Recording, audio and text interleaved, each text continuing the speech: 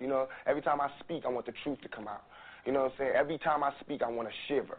You know, I don't want them to be like they know what I'm going to say because it's polite. They know what I'm going to say.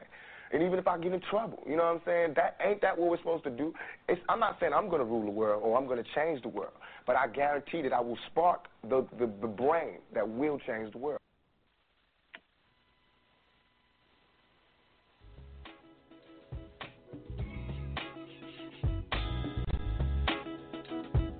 We got to have personal responsibility, political accountability, and corporate culpability. Get up, get up, get up, get up, get up, get up, get up, get up. We must eliminate poverty. I don't care what color the person or child. Get up, get up, get up, get up, get up, get up. Hey, Kathy. Why do the pessimist see a glass half empty, but an optimist see a glass half full? Are we locked into regressive mentality by chains unseen? If you try to fail and then succeed, which have you done? Do you ask enough questions or do you settle for what you know? The only questions that really matter are the ones you ask yourself. Welcome to Mental Dialogue. All I ask is that you think. Get up, get up, get up, get up, get up. I'm your host, Montoya Smith, and welcome to the Mental Dialogue Talk Show.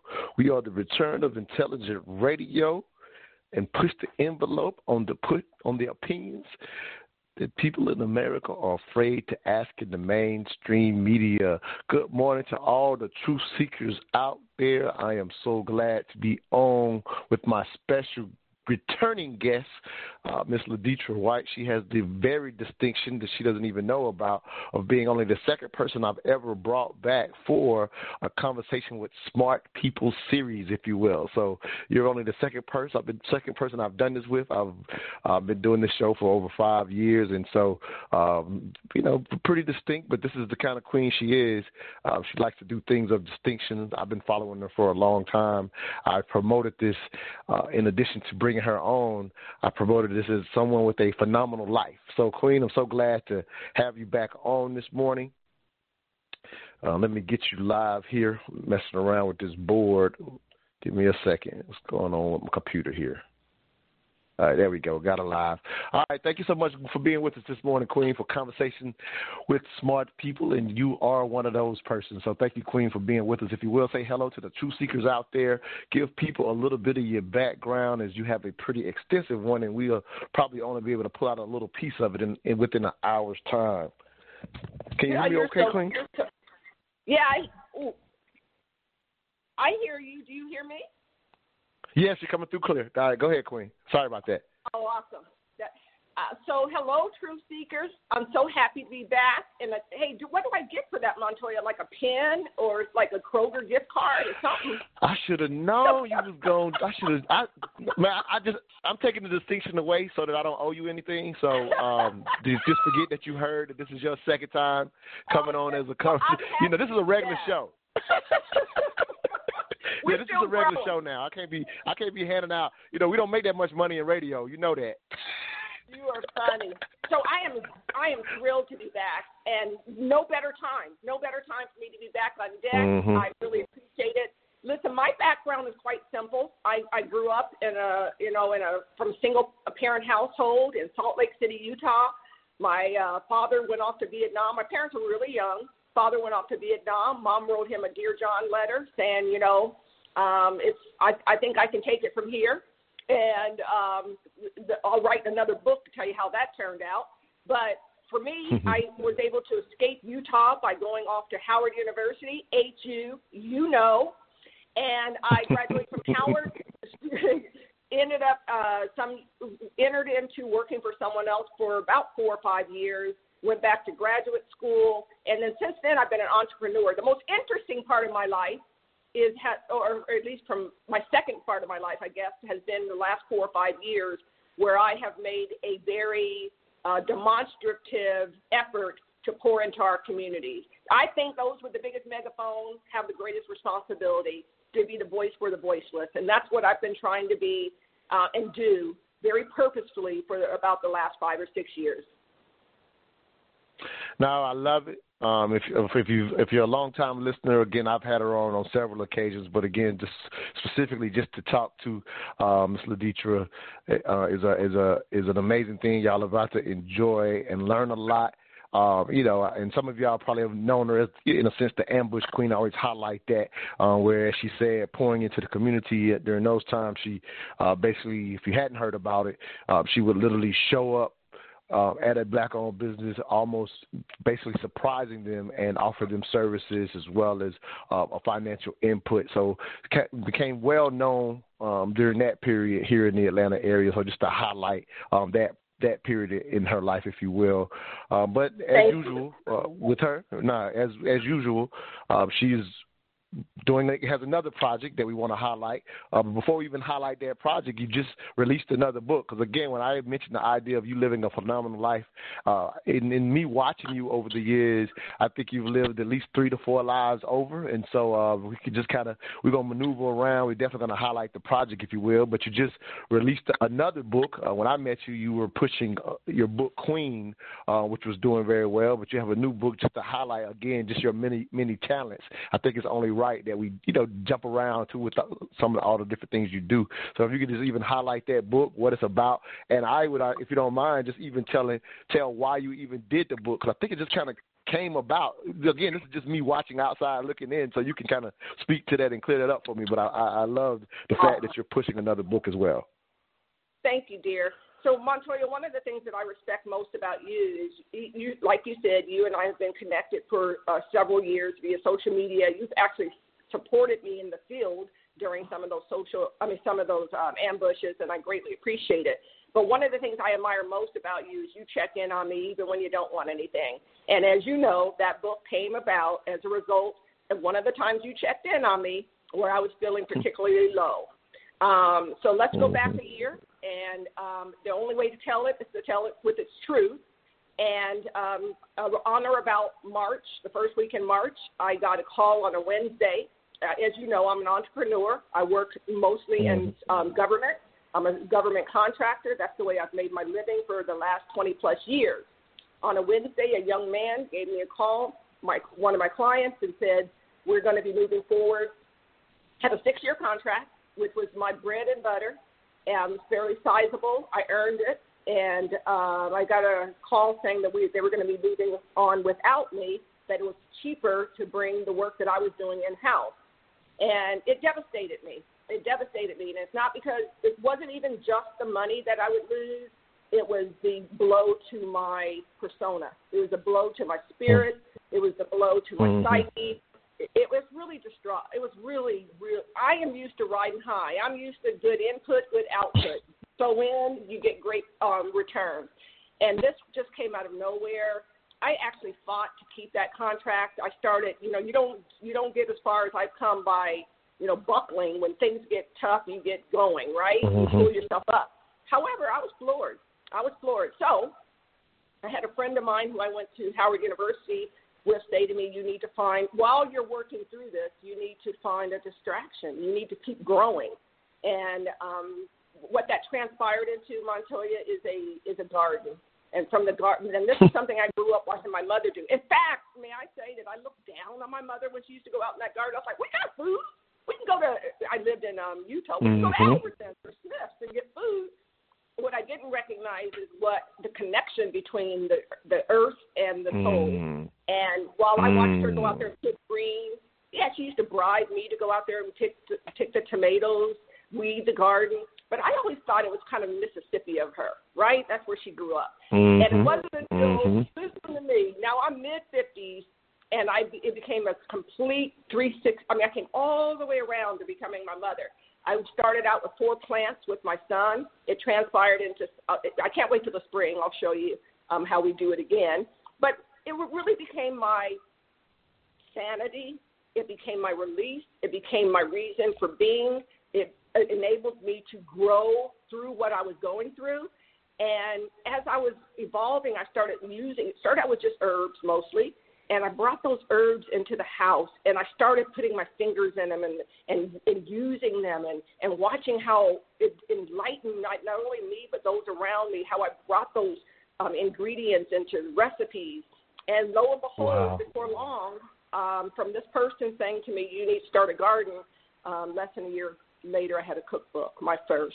And I'm very proud of the cookbook. I started out wanting something I wanted to tell my story through the cookbook, but I simply didn't, it wasn't time. It wasn't time to talk about how people, let me say this, people really only want to hear from you when you're doing good, especially if they've only seen you doing well, right? So it's hard sometimes for people to see you low, because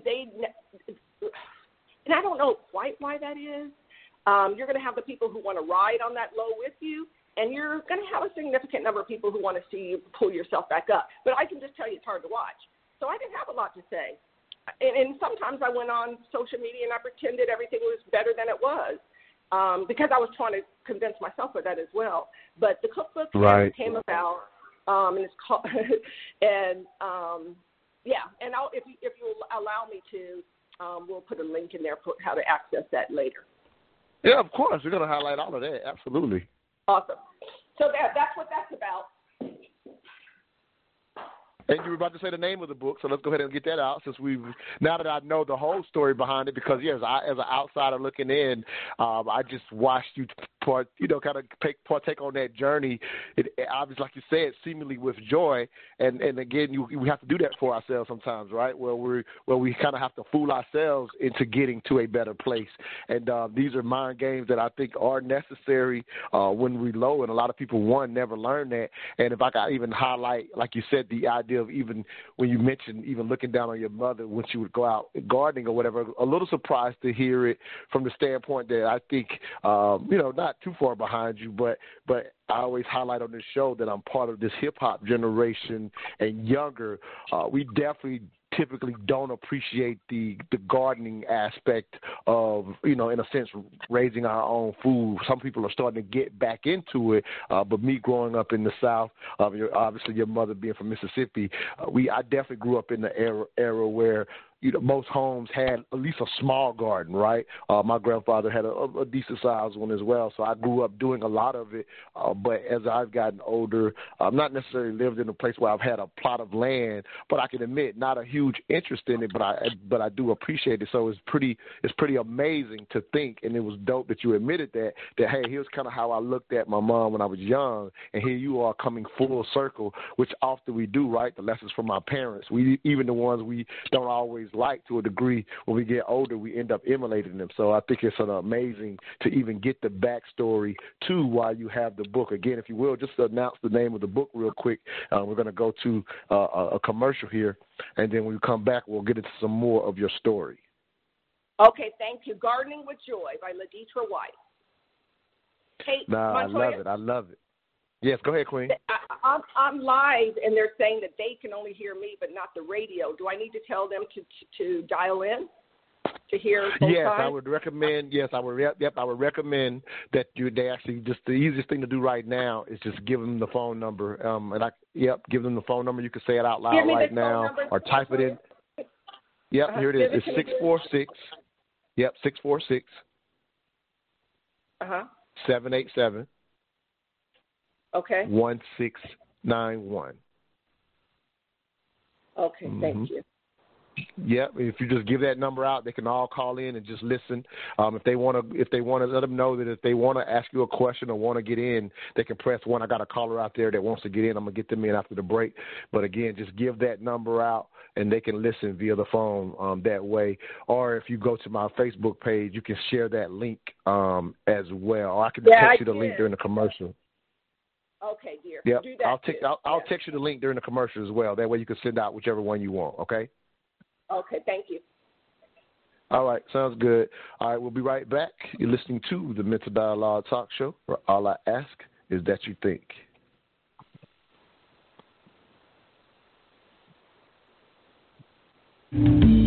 My name is Montoya Smith, a.k.a. Black Socrates. I am the owner and facilitator of the Mental Dialogue Community Support Group, focused on practical solutions and the collective thinking of the Black community. We do that one of two ways: every third Friday, 7 p.m. at Urban Grind, or Saturday mornings, the Mental Dialogue Talk Show, 10 a.m. to 12 p.m. Eastern Standard Time. Contact us at mentaldialogue.com or on Facebook at Mental Dialogue. All I ask is that you think.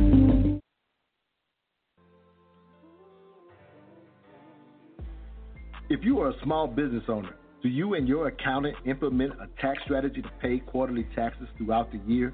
Or do you wait until the end of year during tax season to write off all expenses to lower your taxable income? If this is you, stop.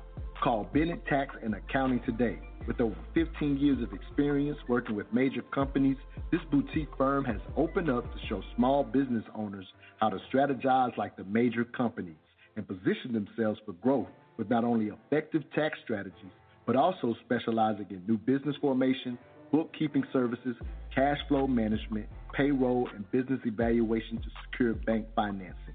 Basically, all the things you need but have kept putting off. Well, those days are over.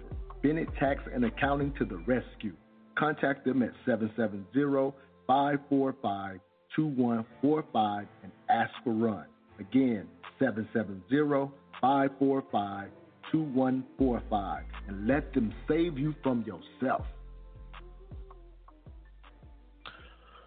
Welcome back to the Mental Dialogue Talk Show. I'm your host, Montoya Smith, a.k.a. Black Socrates. This morning's conversation with smart people featuring Laditra White.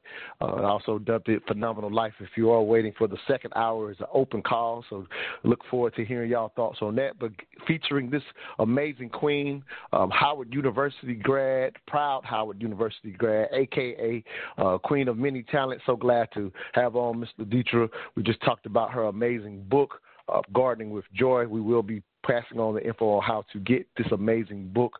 I know I've been watching her with these recipes, basically begging her to adopt me to be I want to be the nation's oldest adoptee at age 47. So I'm still working on my legal papers to make that legal, Laditra, for you to adopt me, because I need to get some of this food you cooking over there with these special herbs and spices out of your garden. I can't wait to share with you. I can't wait. Hey, don't tell me that, because I'm gonna be over there today.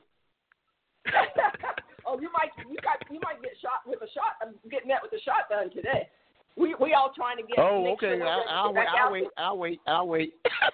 Well, maybe we're going to talk about the vaccine later, right? Yeah. Oh, of course. I wanted to jump into a couple other things before we're going to spend half the time, at least a little over half the time, on your vaccine project. Sure. So just one other thing, again, you do so many things, and I just like to enjoy the conversation and talk about things that I've, again, just, noticed over the time, and I wanted to, even throw this out, that I really enjoyed being, I'm sorry, go ahead, Queen. No, I was just saying, let's take our time. Let's take our time. That's all I was saying. Oh, yeah, absolutely. We definitely get it. Yeah, we're going to definitely get into that. But I just wanted to even highlight that I even took joy in nominating you for the Forbes, I think the Forbes 50. So I hope that goes well. I don't know if you've heard anything from them, but you definitely deserve to be in Forbes. Oh, you've heard from them? No, not yet. But it's 50 over 50, and that was so amazing. And they're going to be honoring 50, and I don't know if it's just men and women, but when you were one of the first to nominate me, 50, hey, guys, just Google 50 over 50, because maybe you can nominate me a couple more times. I think the more often, but at least 7 people nominated me, and you were the second person to tell me. And you jumped right on it, Montoya. You deserve it. I mean, you like I say, you do so many things, and you absolutely should be in for all the stuff that you're doing. Here in the Atlanta area as well as around the country, because you've. No, absolutely. And the truth is, like you say, even getting into your vaccine project, which we're definitely going to get deep into, I can't cover you in an hour. So that's kind of why you deserve to be, like I said, if you're going to charge me for this, I need you to close your ears so I can tell the audience that you have the honor of being only the second person to come on a Conversation with Smart People series twice. But if you're going to charge me for it, you didn't hear that, okay? Just make sure we get that straight. All right. I'm not going to charge you. All right, thank you, Queen. Awesome. But with that said, I wanted to point out a couple of things that I noticed that you had kind of was pointing out at the beginning of the year, because you did mention that you have been an entrepreneur for a number of years, and you know, not only do you do a bulk of that is government contracting, you teach government contracting. Again, you do so many things to give back in addition to being an extremely successful businesswoman. As I said, that definitely should be highlighted in Forbes. I just wanted to share a couple of your own words with you, and mainly for the audience to hear as well. But I wanted to share these words because you also do a blog, and so I think that's how I discovered you, even years back when I first discovered you. And so I wanted to take some words from your blog just to highlight them and let some other people, in a sense, hear. But one, find out about your blog and to hear your own thoughts in reference to some words you wrote in your blog. So this is, you probably recall it, this is one you did last month, from Calling All Losers, and this is from part 1. So let me share these words, and if you will, give me your thoughts on your own words after hearing them again. Allow me to start this way. Allow me to start this way. We sugarcoat too much. We try to placate the truth, ignore the obvious too often. We would rather spread half-truths like fertilizers to a wilting crop than put full-on honesty on a crop that has a half a chance at coming back stronger next harvest. Why is that? More importantly, what is the harm in being more honest with one another? So at the risk of reaching for my fertilizer, I'm going to try full-on truth. Here it goes. We are all losing until the moment we win. Over the years, I've made a lot of money helping other people win. I did not do this using fertilizer. I did this by getting them to face their truth. I could not have done anything without facing mine first. I look at every situation first as a way for everyone to win. By this, I don't mean to walk all over anyone to get what I want. That play gets you nowhere fast. I look for ways to collaborate, see how everyone could come out a little better. So if you would, just jump into that, because I love those words. And, again, it's a longer blog post, but that's just the beginning of it. So if you will, Queen, just speak to those words again. Thank you, Monte. You really took me back there for a moment. I actually wrote that 4 years ago while on vacation. And it's, as you stated, it's part 1 of 2, and we're all losing until the moment we win. One of the things that I've discovered along the way is there are a lot of us. I guess at some point in my life, I belong to this clan where we fake it until we make it, and I think that we do ourselves a disservice when we're all trying to behave in a manner that is not really indicative of where we are in our journey. And so what I was trying to, there are a couple things I was trying to implicate in that blog posting, and the first of which is you've got to be truthful with self. And the only way they're really going to make any gains is if you really put all your cards on the table and look around for ways that you can get resources to kind of help you along your journey. And then, as important as that, if I'm going to be completely transparent and put my stuff out there, I need a safety net. I need a village. I need people around me who want to see me succeed. And I think that if we have more people like that, really pitching in. And really, because at the end of the day, we all are able to advance further when we're all looking for ways to truly empower and create success for one another. It is unimaginable that today there is, I think now just Cory Booker is the only remaining person of color in Congress in the Senate side. I mean, how, with Kamala going on to be vice president, after all these years, and all of what we have been able to sow into this great, what we call America, that fact that that's as well as we've done. And, there's this whole question of whether or not we are deserving of reparations and all of these other sorts of things. And somebody said it best in one of my Facebook postings recently. We're never really going to advance. We're never going to see all of the things. We're never going to reap all of the things that we deserve until we see more people like us in places of policy making and influence and et cetera, in D.C., quite frankly.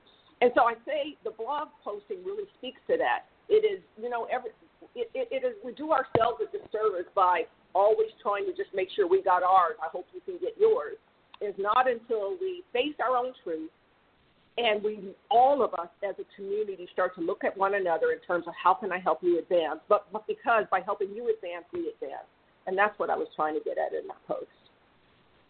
No, I love it. We did a show, I think it might have been last Saturday's show, where we were even addressing the concept of American individualism and to, rugged individualism, if you will, and to a degree, like you said, the concept of, I got to get mine, you get yours, in a sense, comes from that societal push, but it is never something that has served specifically the African-American community well, because naturally our ancestors were communal people, and so your approach is kind of reminding us to, in a sense, take that approach, and unfortunately highlighted in the social media age, you can get even more of that fake it till you make it approach, because now people can, in a sense, show you a piece of their lives, and and quite often you find yourself envying someone who's just pretending to be or faking it until they make it, and it ends up, as you said, it being harmful. Whereas, as you said, if we could see how you can win, how I can win, if we could do that together, in a sense, we both win. And the reality, I always like pointing this out. Over the last maybe 10 years, the term haters or whatever is something that's pretty popular within the hip-hop generation's lexicon, if you will. And I surround myself with people, like you said, with people that we're all trying to win together. So if I have a hater, I don't know them. I don't see them. And it's, in my opinion, a waste of time to pay attention to them. And it's kind of, in my opinion, a sad way to use as motivation. So I just hear your post speaking to the exact opposite of that. Let me go into one other post, and then we'll go to break. And when we come out of that break, we're going to get hot and heavy on your vaccine project, if you will. So here's another another piece out of part 2 of that post, and we'll let people know how they can get in, listen, read your blogs, because again, you do some of the most amazing writings. Again, you just do so many things, Queen. I really just love how you move. Here's some words from your words from part 2. You says, you don't win by eliminating the competition. You win by winning. You win by being better than the competition. So what does winning look like? Here's what I've learned. I win by losing sometimes. Some would call it throwing the game. I choose battles in business, and ultimately it is about winning more of them than losing. I don't want to be perceived as an opportunist. Why? Because nobody will want to work with you. I look at business as an advancement across the field, putting points on the board and money in the bank. I don't have to have all of anything. There are so many ways to make money. My eggs are never all in the same basket. I don't work with people who only look like me, think like me, act like me, and live like me. Why, you ask again? Because I don't grow this way. I grow by not knowing everything. I grow by asking you to teach me. Go ahead, Queen. I love those words. Just if you could speak to those. Ooh, who wrote that? I know, right? All right. Is it a Pulitzer? It's Pulitzer for writing? Am I right? Well, here's the reason, Montoya, because I think it was a Pulitzer Award winner wrote that. Deidre, I really do. I think that's who wrote this. That's nice. So here's why I want to celebrate those words, regardless of me being the author of them, because I'm going to start with a quick example, and I know we want to cut for a break soon. But there was a time when I was probably about 8 years ago. I was about to go into a meeting, and I was a hired consultant on the work, and I was hired by the client to do a specific task for their client. And right before we went into we were probably 3/4 of the way through the body of work, this young person came to me and said, "We're going into this meeting, but don't you say anything." Now, this was my project. This is my piece of the product that I should have been reporting out. But what she had discovered along the way is that my bulb shined too bright. Now, remember, let's say this again. I was hired by her, and she was hired by somebody else. But because my bulb was brighter, she thought, than it should be or needed to be, and it kind of overshone her contribution. Most people would think, if I look good, she looks good, and hence the big client looks good. It speaks to exactly what we're saying here is a lot of we get in our own way. I look to win. I look to advance. I look to put everybody in position so we all prevail, right? So that we're all able to look back and say, we did that. So that we all have a payday. I remember once, ambush number 5, I was ambushing the old man at the Mr. Sanders at the airport, the oldest person that I ambushed over those 37 times. And I remember we were trying to help him save his contract at the airport. And I brought in a dream team. And one person on the dream, who I brought into the dream team, was trying to play us. And I'm not going to, no words necessary, but essentially what he was doing behind my back was he was trying, because I had nothing in it. All I was trying to do is bring people together to save his contract. I didn't want anything out of this besides seeing Mr. Sanders keep his contract. Right. And so this gentleman was charging Mr. Sanders for his help trying to save the contract. And then this gentleman wrote himself into the contract. So either way, he's about to get paid on both ends. Oh, wow. Complete conflict of interest. But go ahead, Queen. Yeah. And so I really want y'all to creep up to this with me. At the end of the day, I went to the person and I gave him every opportunity to fix it. And what I said is we can all win here. We can all win. Mm-hmm. Again, Laditra wasn't getting anything out of it except for I was holding Mr. Sanders' hand through this. But essentially what happened in the end is I set it up so this gentleman was fired from the team, was let go, and I didn't do it. I did it, but I got to listen to it on speakerphone. I sent in my tweet and said, we've got to resolve this. So, again, I was trying, and he's the only person involved that walked away with absolutely nothing. I got written up in the AJC. I got a chance to go have steak with Mr. Sanders after this was all over. Mr. Sanders became my surrogate father. I mean, so anyway, everybody won, but this gentleman went home not knowing what happened to him, not even knowing where it came from. So what do I say? I say this.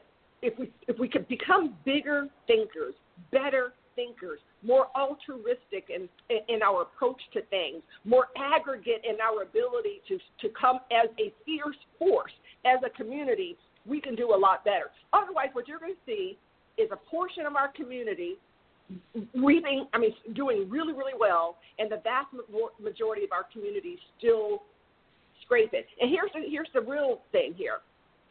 The people at the top ain't really doing all that well because you know what? We don't hold the power. We might have a lot of money, but we don't. Right. So right now in Georgia, where they're introducing legislation to say that we can't even give each other water when we're waiting in lines to vote for 9 hours, 10 hours, 11 hours. There's right now that legislation is about to be voted upon. So we can't even help our own disparities if we do not work together to come as a united force. So that's the purpose of that kind of writing. No, I love it. Thank you for giving that backdrop. We are up against a break. We're going to keep it short here. We're going to come back and get hot and heavy the rest of the way on this vaccine project that you're rolling out and let people understand exactly what's happening with that. But thank you, Queen. I love the approach. We definitely got to take that initiative because, as you said, I mean, especially, just speaking to Atlanta, we've always been in, unfortunately, the top 5 of income disparity as a city, if you will. But now we're number 1 with everything that's, in a sense, gentrification is finally catching up to Atlanta. It kind of went around the country, and now it's happening here. And so, just speaking to some of what you're talking about, we're number 1 in income inequality, the difference between the have and have-nots. And as you said, even our haves are not in a position to even stop something, as you pointed out, something as simple as being able to hand water to people waiting in line to vote. It seems like a minimal thing, but it really speaks to, like you said, you may have money, but do you have power to influence what's going on in your own neighborhood? So that's very, very, very, very powerful point. We'll be right back. You're listening to the Mental Dialogue Talk Show, where all I ask is this, that you think. This cut comes from Taylor Pace, Can't Think About Love, from our sponsor, Square Business Entertainment. Enjoy these tunes. We'll be right back with Ms. Laditra White for our Conversation with Smart People series. All I ask is that you think. When an old couple prays, the sky's full of sun rays, and taking helicopter rides over the Frisco Bay. Roller coaster ride, kids winning first prize. When people are truly happy with themselves inside,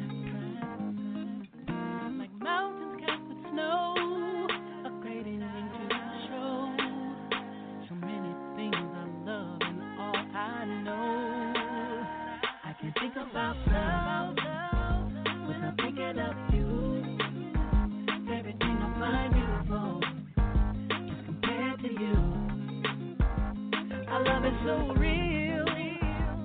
Our love is so true. I can think about love without thinking of you.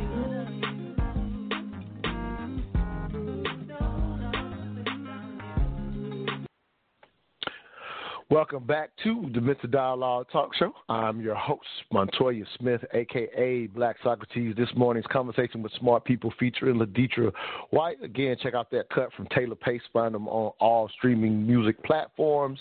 I like to point out the Square Business Entertainment is bringing back that real R&B that a lot of us grew up on. We know most of the music today is, is all about sex and a bunch of other things. So definitely love to highlight Taylor Pace and their music over at Square Business Entertainment. But getting back to our featured guest, Laditra White, if you will, Queen, let's get into your new, in a sense, project for the community. Again, you're always finding ways to give back. This is something that I've been championing over the last year. Obviously, the pandemic has affected all of our lives in so many ways, but you've kind of taken an approach to get involved in this as well. So I'll just go ahead and let you just speak and explain exactly what you're doing, because I know you got some upcoming things that people can get even more details than we'll be able to go into here. But I definitely wanted to highlight and basically promote what you're doing as a service to our entire community that's much needed, specifically to the African American community. So go ahead, Queen. Thank you once again for being with us. And thank you, Montoya. I greatly appreciate the opportunity to talk about this, and it's quite important and timely. On or about February 3rd, I pulled a team of people together, 7 of us, 2 in D.C., 5 in Atlanta, mostly Howard University Bison, and we decided to shine a light on this vaccine hesitancy within the African American community. It is extremely important for me to say that we did not bring this team together to advocate for vaccination. Everybody needs to make up their own mind. And I love when people say that. I even hear doctors say, at the end of the day, I can only empower you with information, and then you make a determination whether that's best for you and yours. The one angle that I took in the vaccine project is I kept hearing this monolithic response from mass media in terms of why people of color have disproportionately chosen not to vaccinate. And the reason that was kept being given was the Tuskegee experiment. And it's really interesting that every time they weren't talking about we didn't have access to the vaccine. They weren't disproportionately. They were not talking about the fact that we don't have the healthcare infrastructure to even learn about the vaccination process. All of those reasons weren't the reasons. There was this blanketed approach that says we're really going to have to do some special outreach to those people of color because they're still stuck on the Tuskegee experiment. And because of what happened in the Tuskegee experiment, we may not be able to reach them. We've got to overcome that. So what I decided, and I kept hearing this, and I said, how do you take our community and paint with such a broad brush? Because I run in circles, and I know a whole lot of people, and that's not what we're talking about. Even the people who I associate with, that's not the reason they're given. That may come up in conversation, but that ain't the reason they're given. So what I decided to do, because I've been a researcher for over 20 years, I said I'm going to pull together a group of people from 21 years old to 67 years old, and I'm going to talk to. They have to be risk adverse. So all I did was use my channel. I reached out through text and asked people, hey, friends, do y'all know people who are who were really hesitant about the vaccination? And I got a plethora of people who said, I know some folks. And I invited these people into a studio for a one-on-one conversation, and we talked about it. Why are you hesitant to receive the COVID vaccination? That's how it started. 30-minute conversations, one-on-one. And from that, and I really want to go more into that when you're ready, but from that I wrote a report. And then I went to all of these policymakers. I went to the National Institute of Health, the World Health Organization, the CDC, Public Department of Public Health Organizations, Morehouse School of Medicine. I started pushing this report out. CNN, which I may be, I'm close to getting it on CNN.com as an op-ed, but I just started pushing this information out and saying, hey, by the way, if you guys really want to know why there was a significant number of people of color, only 4% of the vaccinations are going to people of color, though nearly 14% of the population. You want to know? here are the reasons. Here's some. We need to layer these pieces into the pie. And those pieces really come down to 8 things, and we can start to talk about those as you choose to. But that's how the project came about. And by the way, people at National Institute of Health thanked me. They thanked me. Now remember, it's a qualitative discussion. I'm not trying to speak for all black people. All I'm trying to do is introduce another data point into the conversation, so that we're not. I don't want people talking on our behalf. I don't want people characterizing how we feel about the vaccinations. We can tell you, we're smart people. We can articulate what we're feeling. I love it, Queen. And I knew just in watching you take that approach, I saw that was the approach, and that's why I wanted to highlight you, because I absolutely see the complete value in that approach. Myself, at this point, my listeners know at this point that I am an advocate for the vaccine. However, again, I realize that you were, in a sense, going through this thing to it in a degree very neutral, from your position to basically hash out, or basically to smoke out the nuance, and that's what I appreciate the most, especially my long-time listeners. They know that if you're a first-time listener, I always say the truth rarely lives on the edges. So in this situation, just to even clarify what I mean by that, you could be, completely for the vaccine, like myself, if you will, or you could be completely against it for whatever your reasons. However, the real truth is never on the edge of the either or. It's in the nuance, and so that's what I appreciated about your approach.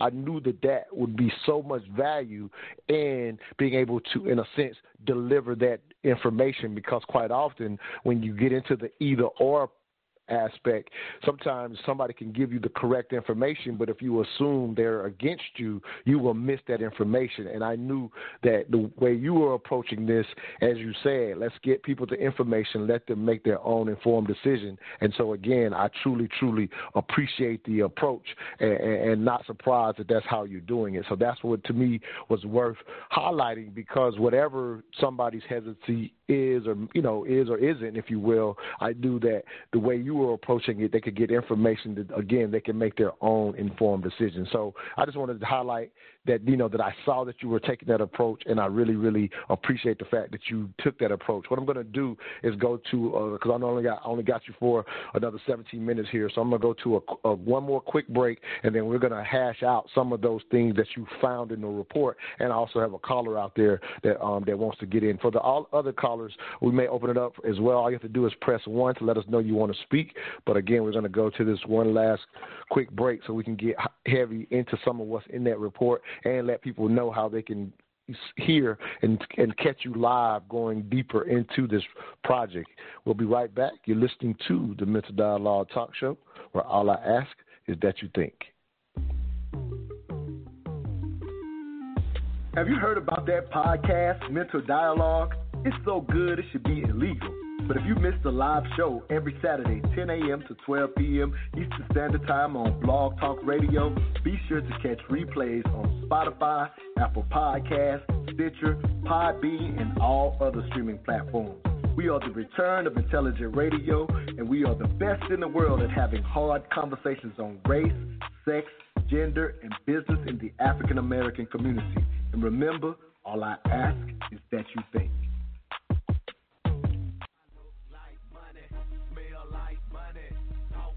Babe, where did you get that hat and t-shirt? I like that. Oh, I got this at moneymotivation.com. It's fresh, right? Yes, and I love the message on it, too. You are the hustle, huh? That's what the shirt says. I am the hustle.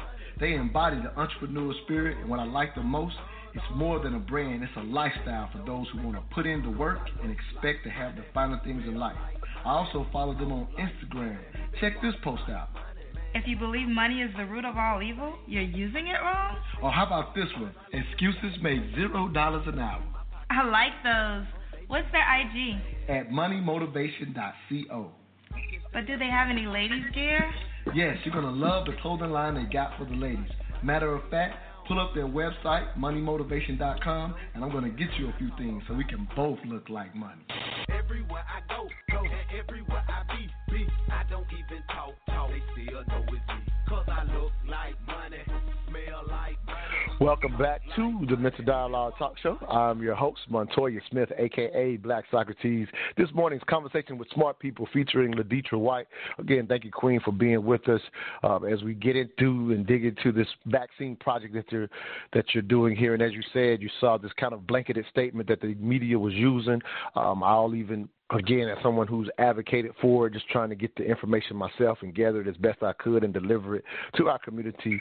Even the head of the American Medical Association, Dr. Patricia Harris, first African-American to ever head up that association. This sister, she talked about it as in a sense, pandemic was hitting, that she wanted to increase her efforts in decreasing the hesitancy in our community because she knew that there was, again, long history to why there might be some hesitancy and try to get the information out. So she's been advocating that we get the information out as well, and so you're doing that specifically with your project. So if you will, Queen, let's talk about, what we can. Again, I know you're going to be doing a upcoming live, so I know you'll get deeper into it at that time, but if we can dig into some of what you found, I would love to hear it, and then I'll open up the phone lines as well. Go ahead. Thank you again, Queen. Awesome, Montoya.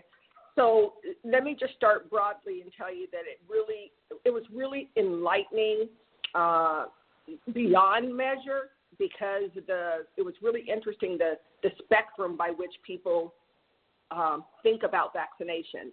So let me start with the most common response that I got. And there were two points that were made, that people were vaccine hesitant because of the speed in which the vaccinations came to market. That's the first thing. The second and very prevalent thing is people of color are vaccine hesitant because there is very little known about the side effects. So those two things, and we could talk about each of those and peel those way back, but essentially, those are the two. So it's not the Tuskegee experiment in itself. And in fact, on its own, the Tuskegee experiment only came up one time as the reason. So it was often in the mix, but no. What people are saying is, I have one temple. I have one life. And there is a thin line between life and death. And a lot of people, and one of the questions I asked is, what do you fear most, COVID or the vaccination? And by and large, people said, with COVID, I think I may get sick, but there's a 2 or 3% chance that I'll die. I live my life in such a way that I think that I will be okay. With the vaccination, you can't undo it. That vaccination is a permanent reconstruction of this is what they said. I'm not saying that I agree with it necessarily. Right. Yeah, I got you. Yeah, you're just reporting. You're just reporting right now. I respect that. Exactly. Absolutely. Go ahead, Queen. You cannot undo something that you put into your body that's going to modify how your body responds. Some people even use the word thinking that introducing the vaccination was a change in their DNA.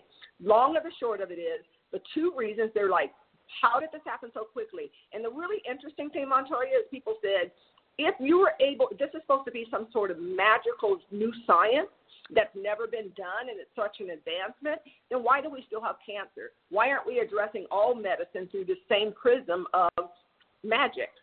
And I think that's a justifiable question to be asked. So it's a good question to be asked, and it's a good question to be answered. mRNA, many of us know what the advancement was, at least through Pfizer and Moderna, that it was an mRNA process that was advanced. But long of the short of it is, we have got to meet people through their where they are, and do not presume that they're unable to digest science or truth. But what they're saying is, give me the answers to the questions. One of the other things they're saying is, how do these vaccinations act on the variants? And what's troubling at best is they're getting new, every time they digest and respond to their question, it changes. Just think about, Montoya, the number of times we were told that you need one shot, you need 2 shots. No, maybe you only need 1 shot. And the variable that changed in all of this was the amount of vaccination available. So for somebody who's deciding to take this or not take this, when the target keeps moving every week, it's unsettling, especially if you're making decisions for your family. Is it 1 shot or is it 2? Does it work on the variants or does it not work on the variants?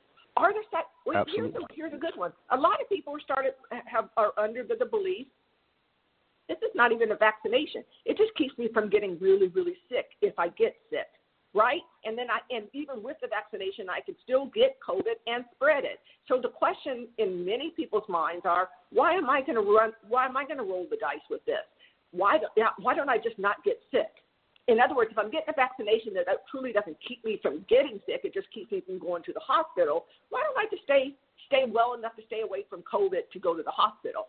So those are the walls, those are the barriers, those are the types of things that we need to overcome. And if you allow me, because I know we won't get to all of them, there's one more really I'll say this to you. I got a 2-hour show, so you can stay on as long as you want, but I got to respect your time. So. Okay, you're gonna have to give me two Kroger. You're gonna have to give me 2 Kroger cards. So, but this next one I'm gonna say is really interesting, and that is, where is the other side to the argument? Meaning, vaccination is the only solution, but we've been living in a functional health world for a long, long time. What about natural remedies? Where is it that why can't there be as much attention paid to other options than just putting a drug into our system, right?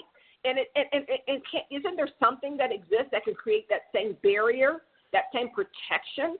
Has that been examined?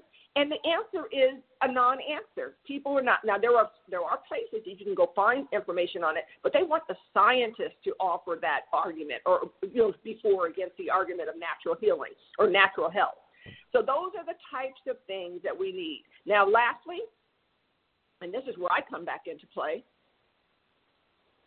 I don't believe we're ever going to succeed in truly. We may end up getting a shot in the arm. We may win at the end of the day that a vast majority of people of color get the vaccinations. But here's the thing, and I really want everybody to hear this. Until we start to treat the people of color from the top of their head to the bottom of their feet, until they start to go into these communities and address all the disparity that exists, economic, education, health, housing.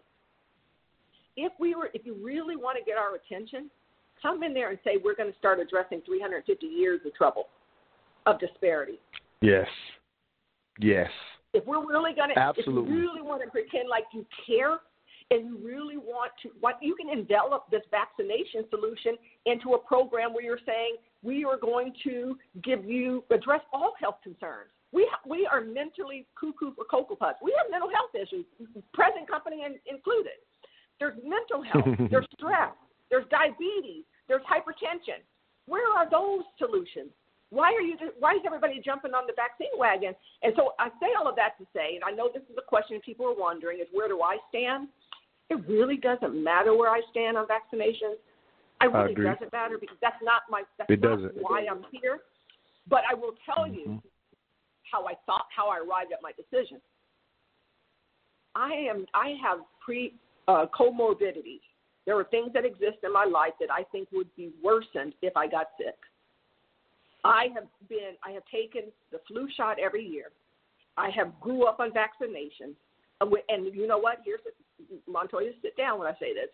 And I've never asked what was in the flu shot. I never asked what was in the vaccinations that I took growing up. I have seldom asked what was in the vaccinations when I vaccinate my children. So I'm not really sure that this is the time I'm going to die on the sword and say I'm going to be one way or the other because I don't know enough. It's up to me to learn more. That's it. That's my opinion. No, I love it. And I love it because let me explain it when I say I love it. And again, I trust, and I'm not surprised exactly how you approached it, because I am a huge believer in as you move through nuance, as neutral as you can stay, the more opportunity for truth. And so for anybody out there listening, whether you're already on a side or not, even me saying I'm an advocate, I can still hear the teacher, if you will. I can hear her explain, hey, I did this project to see what was out there. All of those questions, I think, based on our culture and the things that have happened in this country, or you basically said, here's what I heard, and all of those questions are absolutely fair based on concerns. Now, me being an advocate and loving to dig into science journals, you know, and so I have time that I could answer most of your questions.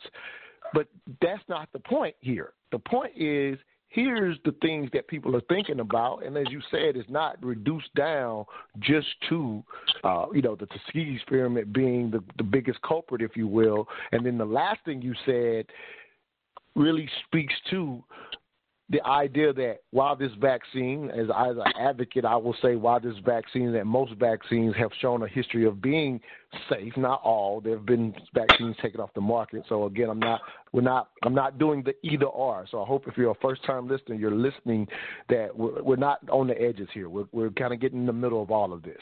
And so I'll simply say that while vaccines to a degree mostly have been, I would even say, very good for human history. But again, this was a new one. So a new one that gets developed very quickly when the average one typically takes about 8 to 10 years. That is a valid question, not just for black people, but for anybody that's asking, how did this thing come to market very quickly? Again, there is an answer, but a valid question. And anyway, let me circle back to the point. So I say all this to say, that ultimately the last thing you just mentioned with our medical history as a people, and there's so much distrust, rightfully so, across the board. You spoke to the answer. You're absolutely right, Laditra, that in the sense that if this country were able to show that, hey, this is a demographic, the African American culture, American community that is important to us, then, I can imagine that for most people, it looks kind of fishy right now that you're saying, hey, we see that y'all are dying from this the most. It looks like the medical community says, hey, we really care about you now. And to your point is, that's just not human nature to be like, well, I trust you now because you haven't shown that you've cared about me for the last 300 years. So why would I trust you now, even with the head of the AMA being a black woman, even with the Moderna being developed by an African-American woman. I think the Pfizer one was developed by a Nigerian. So even with those in place, there is a history for all of this hesitancy, which is, I think, is your major point. Let me see. You can, jump in right there, Queen. Again, I'm going to get to the caller out there, but I don't know if you're going to stick with us for a little longer, but I just really wanted to encapsulate what I heard you say and why I appreciated it. Yeah, no, you said it. You encapsulated it quite well. And I think that, again, at the end of the day, to really, we can sprint. I'm talking about the health institutions. They can choose to sprint with us or treat this as a marathon. The sprint is trying to get the vaccination into our arms. The marathon is to demonstrate in an authentic way that we see you, we hear you, we've wronged you, and it's time to try to address, to make good. Really start to look at this community and say something is awry, and in many respects not through fault of their own. It is not kids' fault that they are underserved in education. It is not our kids' fault that they're underserved in terms of access to good health care. We can't even get grocery stores within 5 miles in many food deserts across the country. And guess who are in those food deserts? People of color. Yes. No wonder we have hypertension. Absolutely. No wonder we have diabetes. No wonder. And listen to this. Even people with money are getting COVID more than others. You know why? Because there's bias in healthcare administration. Even the doctor, has a black doctor die of COVID. And when she's begging them, I'm not well. I need something more here. And then she dies. She's treating people with COVID and died of COVID, telling the doctors, you're not treating me like you would a white person. So until we're willing to have those types of conversations, we are going to find that we continue this gap. It's only going to get wider and wider and wider, and I don't care who's in the White House, because we got to be willing to roll up our sleeves and say, let's start to really look at this. One of the questions we got to ask ourselves is, who among us has even been to the doctors in the last year because we're afraid of getting COVID? And we have a heart condition, or we have hypertension, or we have diabetes. I had to practically beg my primary care physician to give me my blood pressure medicine without me coming in. She says, I'll do this for you once, but next time I got to see you.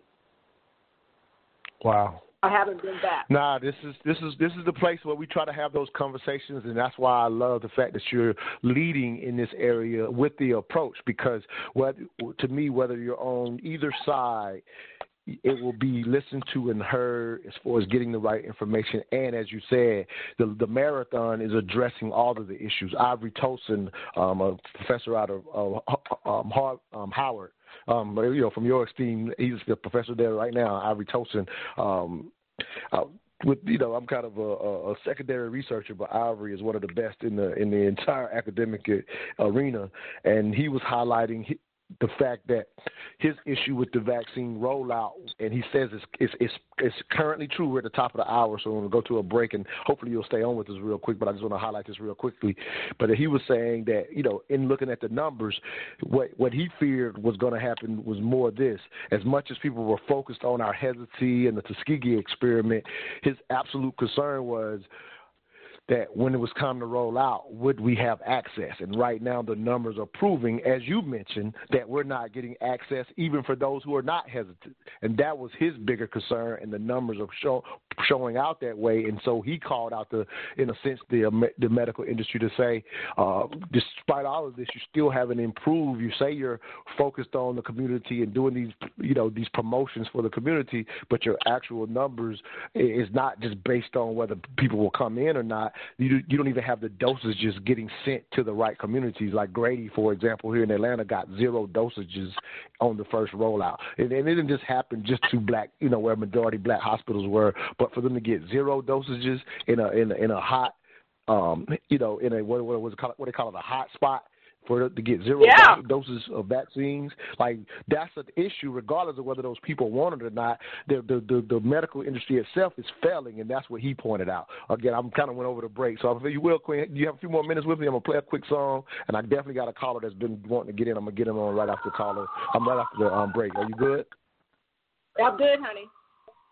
Okay, cool. Let's keep it rocking. Just let me know when you got to go. You can just do it, in the next hour. You can just jump off whenever you need to. All right, we'll be right back. You're listening to the Mental Dialogue Talk Show, where all I ask is that you think. Got one list, with one wish. That's all I live to me to give her one kiss. Girl, you're so damn fine.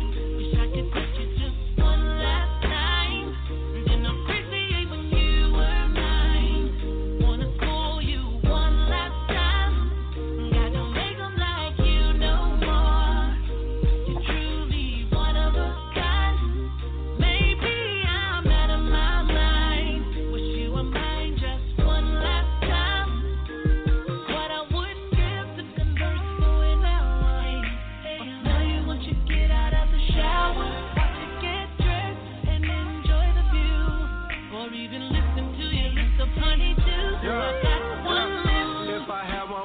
Girl, you a bitch.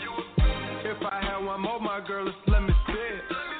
Cause you so damn fine, I ain't thinking that you could sit it. But you thick as a snicker and sweet as a swisher. I'm always on social and keeping up with you.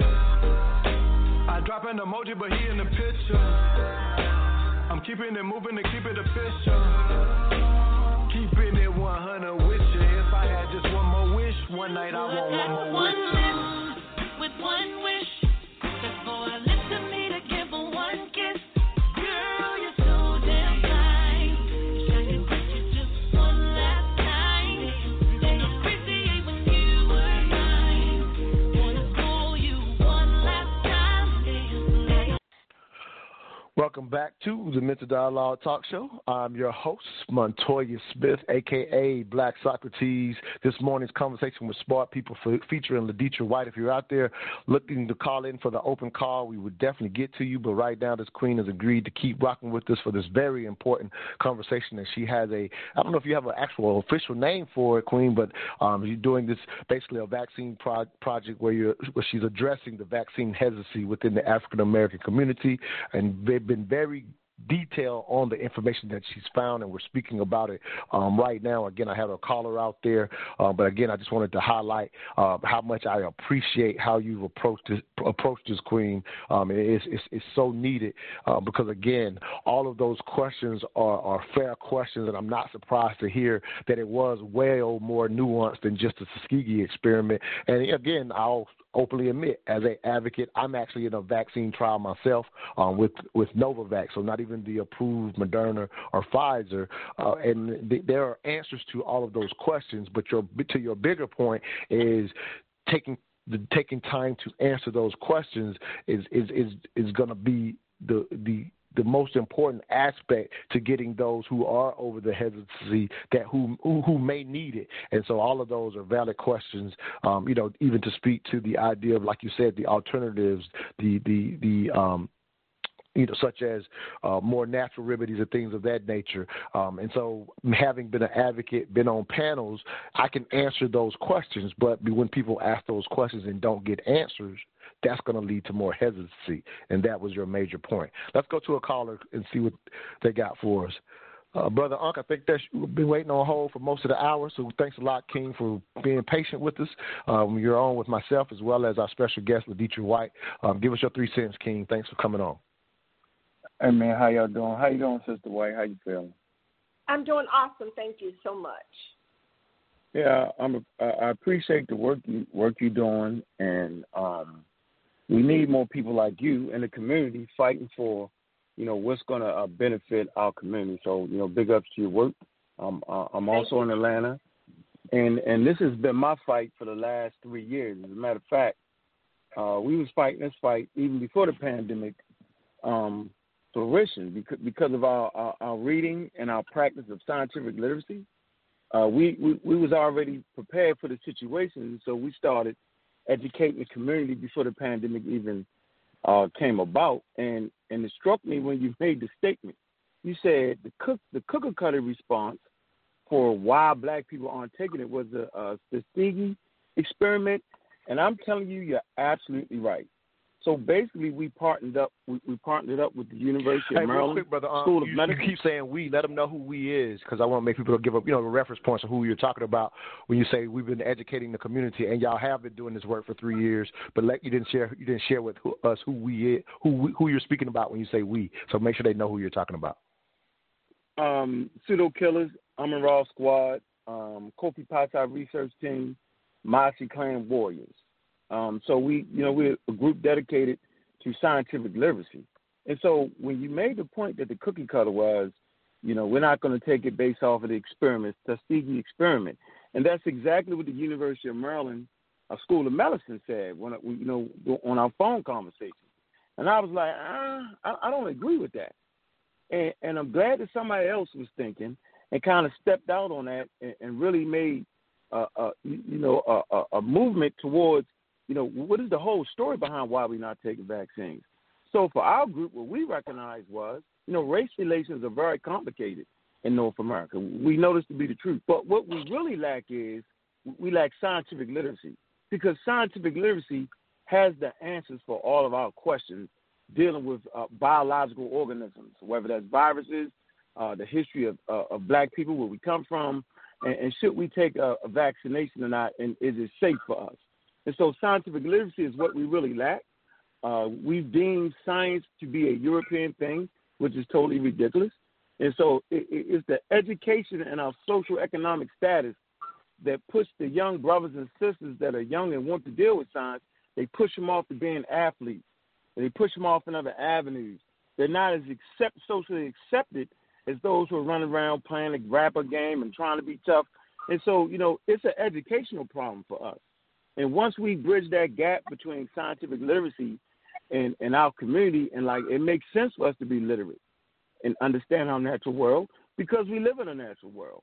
And so I found that to be the gap that's really holding us down the most, our lack of understanding. And not to mention, we have groups that actually promote being scientifically illiterate. And so we have a long history of fear of science and the promotion of fear of Europeans. This is a recipe for disaster when we're in a state of emergency like a pandemic. So you fear Europeans, and you fear the white man's science. And so, what's your recourse? To go to the easy answers. I love where you're coming from there, and while I don't disagree whatsoever, I truly believe, especially, you can just look around you and see the STEM, where the STEM funds are going, and African Americans are not the biggest consumers of the STEM science and math, funding. But let me say this. I think one of the problems we also need to address head on is the fact that we are extremely gullible as well. We get our message. We consume a lot of social media news, and you can really fall down the rabbit hole when you start to watch these videos that click on links that take you into conspiracy theories, right? And I don't know them all. I don't spend. I'm aware of them, and some of those conspiracy theories came up as reasons why people don't vaccinate. But listen, what I am saying is we're not the ones who are generally running to the white papers and the clinical studies and the sources, the pure source of information. Mama said it, Junebug said it, blah, blah, blah, blah, blah. It's truthful. I see it. We don't speak it no other way here. So keep speaking that truth. Don't even qualify. Yeah. You don't have to do that. That's what we specialize in, hard conversations. So don't qualify. Keep talking, Queen. Yeah. So we're more likely to doubt something that was said because it doesn't pass the smell test, and we'll dismiss it outright, versus do the work, put the work in, going and finding out for ourselves. We're not the ones who, and I'm not saying, I'm trying not to create a blanket statement here, but I asked the question to people over the last 2 months, what's the number of times you have personally sought out research or scientific information on the vaccine? I asked everybody who I interviewed, and oftentimes they consider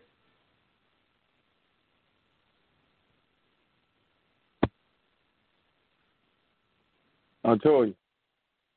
Yes. Laditra, I think we may have lost you, Queen. I don't know if your phone went out. Did you miss her? You lost her too? Yeah, I'm here. All right, Laditra, if you can hear me, your phone may have went out. So what you do is call right back in, Queen, because we definitely want to get your thought there. I really love how, just as she's breaking this down, where she's going, because, again, we're trying to get to the root. Appreciate the work you're doing. I'm pretty sure you had a response for her, so I'll kind of let you speak. But, Laditra, if you can hear me, Queen, we can't hear you now. I don't know if you accidentally muted yourself, but I would recommend that you drop the call and call back in. Yeah, I can hear you now. Yeah, we lost you. Just so you know, we lost you right at the point where you were, I think, breaking down. Okay. Now she's calling back in. All right. So she's going to call back in. Yeah, she's on there now. We can hear her talking. No. She just dropped. I'm watching. I'm looking at my board. She just dropped. She dropped it. I don't know if she didn't. When she said, "Can you hear me?" I don't think she heard me, so she's probably calling back in as we speak. All right, we're gonna make it work, y'all. This happens. We all. Go ahead, please. Go ahead, brother. So based off the last 20 years, we boiled it down. Although it's complicated, we kind of boiled it down to one issue, and that's scientific literacy. Because if you take conspiracy theories, anti-vaccine jargon, misinformation, and pull it through the strainer of science, right, and have a literacy towards understanding it, then you realize that science is really undefeated, and science is the question answerer. So no matter what you believe or how you believe, if you take it through the strain of science, science is best fit to answer those particular questions. And so no matter what age you are, no matter what social economic status you have, if you simply have a basic understanding of science and how science works, you can definitely pull your answers out of it. As a matter of fact, we let me do this. I got the Queen back on, so let me jump her back on, and I'll definitely let you respond again. Laditra, we got you back. Can I hear you? Can you hear me? Okay, let's see if we test the mic real quick, Queen. All right, we can hear you. Yeah, we lost you for a second. Yeah, we can hear you good. Can you hear me? Yeah, that was interesting because I heard you guys the whole time. I apologize. I don't know what happened. No, it's no problem. It happens. No, it's no big deal. Go ahead and finish up what you were saying. If I can highlight this real quick, because just to let you know what we heard on the air, you were right at the point saying, that you ask everybody that comes to you, have they did further research versus just going down the rabbit hole of something they've seen on social media or something they heard. You ask them those questions, and you were pointing out that unfortunately we typically are not going to the white papers like Brother Unc. That's where he gets his information. I enjoy reading those, believe it or not. And so, yeah, myself, when I'm on panels, I'm really sharing people what the science says. But you're right, Queen, that even when I say, hey, here's what the scientists have said, people are skeptical because they don't typically do the research. But go ahead, Queen. That's right. That's where you were at last when the phone cut out. So go ahead. Yeah, and so I'll just round out that point by saying we've got to get used to taking the next step. You know what I mean? We might step into the room, but we need to be able to go into all the way into the room and be consumers of, and be able to weigh both sides. And I don't know that we're doing a lot of that. And by the way, because we live in a digital world, we're bombarded with so many different message points every day. And if you see a post and it has 2 million likes, of course you're going to be like, wait a minute, there's something here. But that something here may not be up for you. So that's really the point that I wanted to make. No, that's major. I'm actually up against one more break. I know Brother Unc's on to respond. I'm going to go to this last break, guys, make a point. Run this time. Okay, thank you so much for your time. I love you. Wait, let me tell you this real quick. On March 3rd, come back to Facebook, follow because I'm going to be talking to doctors live on March 3rd at 7 p.m. Eastern Standard Time. Thank you for having me on, Montoya. Nah, thank you so much, Queen, for the extra time. Appreciate you. So, brother, let me go to this break, and then we'll continue this conversation.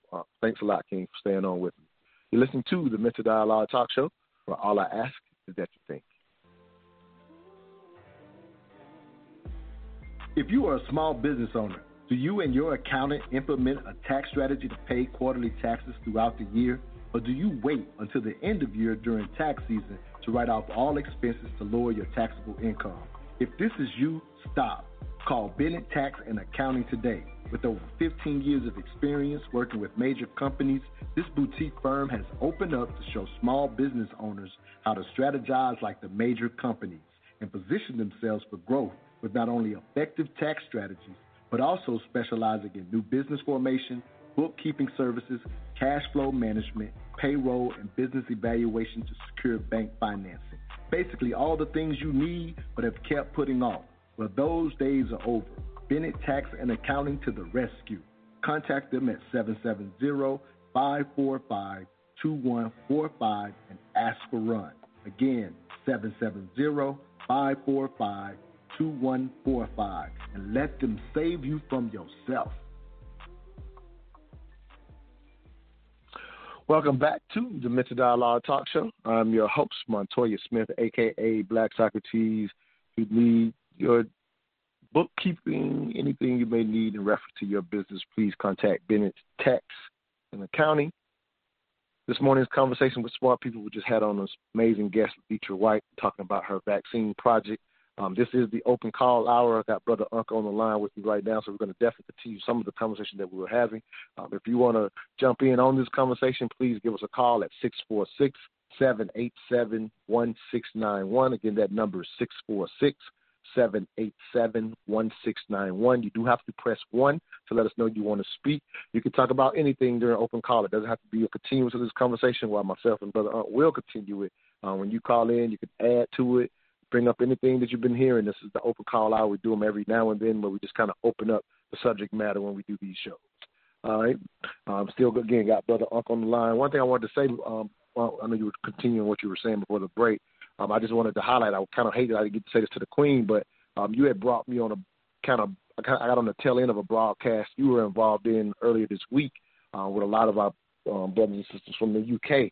And I remember this one sister near the end, I think you had left at this point, but she basically, admitted as much as, again, secondary researcher, I was bringing a lot of scientific literate information in reference to the vaccine. And so to a degree, the panel, although very hesitant, pretty much against the vaccine, they seemed to receive a lot of it because it was, as Laditra just pointed out, they had some of those same questions. And it was clear to me that in me presenting that information, they had never heard really, as she said, the other side. And so, like she said, if you're just consuming one side of it, then either there's an unwillingness to listen to the other side, or sometimes, as you said, the scientific approach can give you answers, but if you're not believing or understanding that it can give you answers, you will doubt even the truth. And what that one sister said to me was at the issue was like, she admitted, I'm just very skeptical. And all I share with her is, I says, in all of your skepticism, which I do understand and I respect, unfortunately, I don't think you've looked at any of the information I've presented. And she admitted that. And I was like, unfortunately, how can you know the truth if you're only listening to one side of it? Go ahead, King.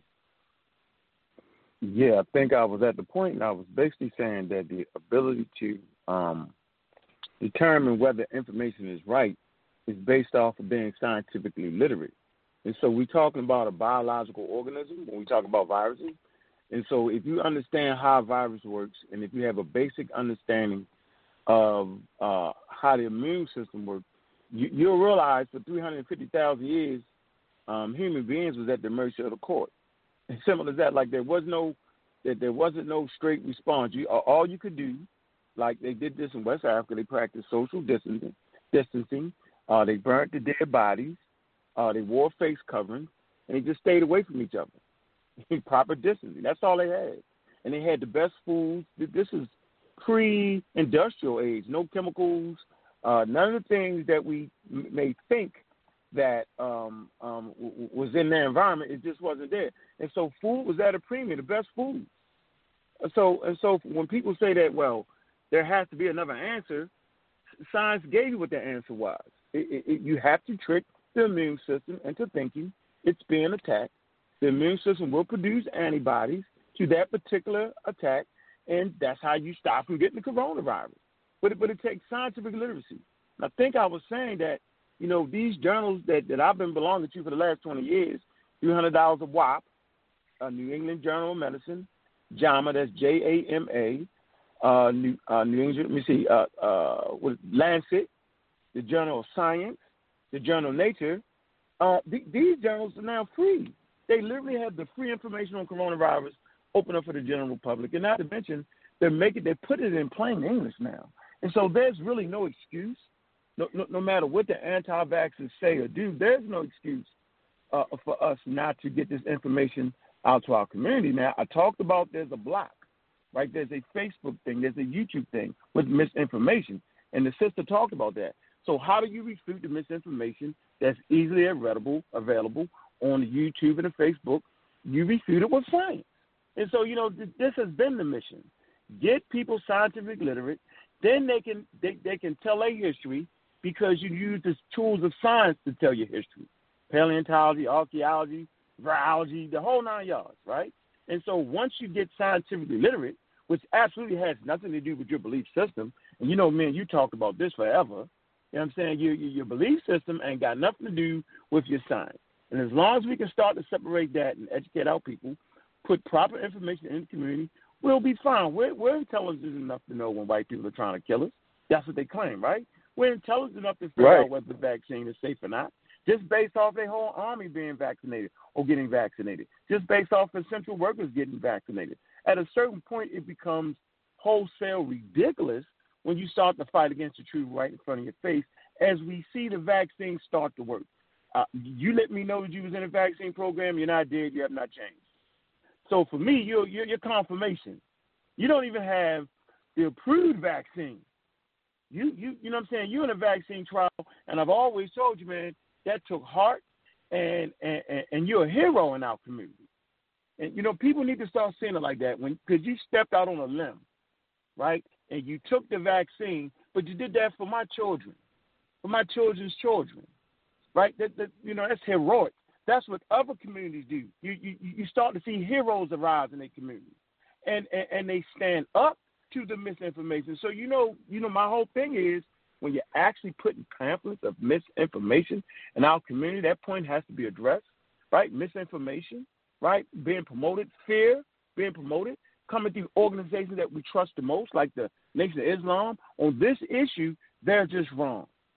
So when your beliefs start to carry into your science and it starts to be bad decision-making for the community, we got to deal with that.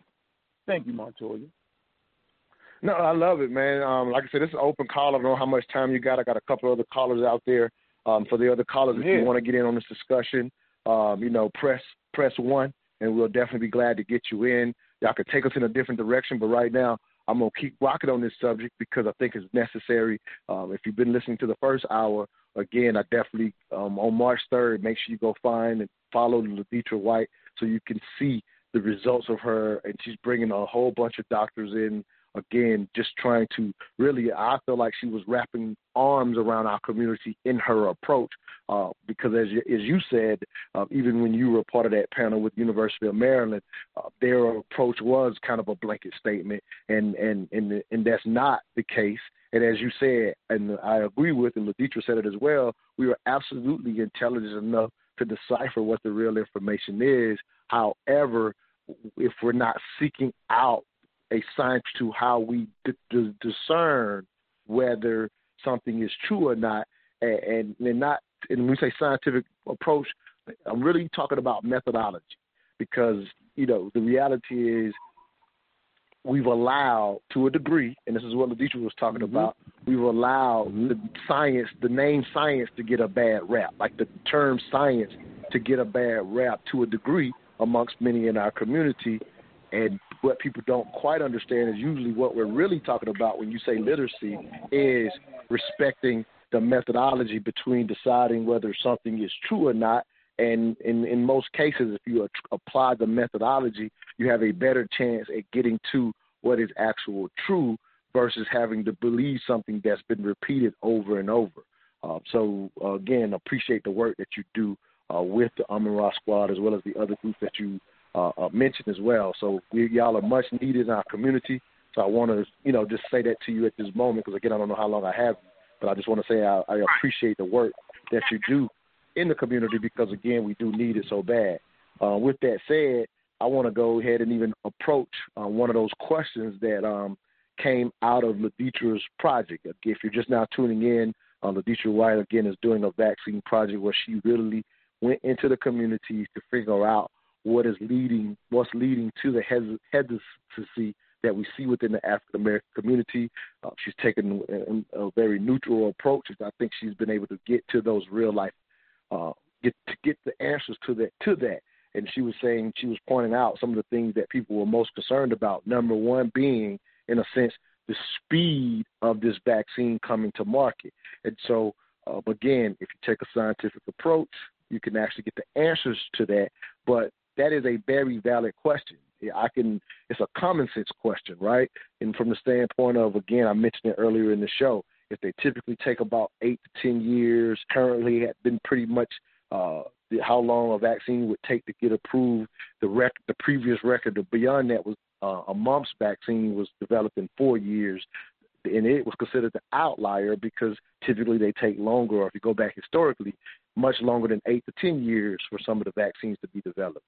So that's a very natural, common sense question. Like, well, dang, how are they going to be able to do a vaccine in a year? So when you ask that question to yourself, again, that's just a common sense question to ask, then you're like, oh, that makes me skeptical. Again, very fair skepticism. No problem. You can have that skepticism. The unfortunate problem is without a scientific approach, you can't get a fair answer other than assumptions, or, as Brother Unc pointed out, there are even organizations, such as the NOI who's pushing and letting beliefs fade into science, and they're pushing an idea to say that's impossible. And so because you have that natural question in your head that says, hey, I see that's pretty, how did they do it so quickly? And they got supposedly some new technology, and then you get another organization that backs you up to say that thing's dangerous, then you're going to be like, I ain't taking that. And you ain't even looked into it. Like Laditra pointed out, that in her doing this very needed work, she asked every person, have you researched any of this information versus what you just heard? And I think she was saying that for the most part, people were just relying on the information they had received, but they hadn't seeked it out. Ed, I'm actually up against another break, Brother. Thanks for hanging on with me. I'm going to go to this break, and I want to talk specifically about the speed and how this particular virus came to market so fast. We definitely know the details. Brother Unc can kind of assist me with that. Again, for anybody out there that wants to get in, 646-787-4488. 1691. Again, that's 646-787-1691. Just press 1 to let us know you want to speak. We'll be right back. But all I ask is that you think.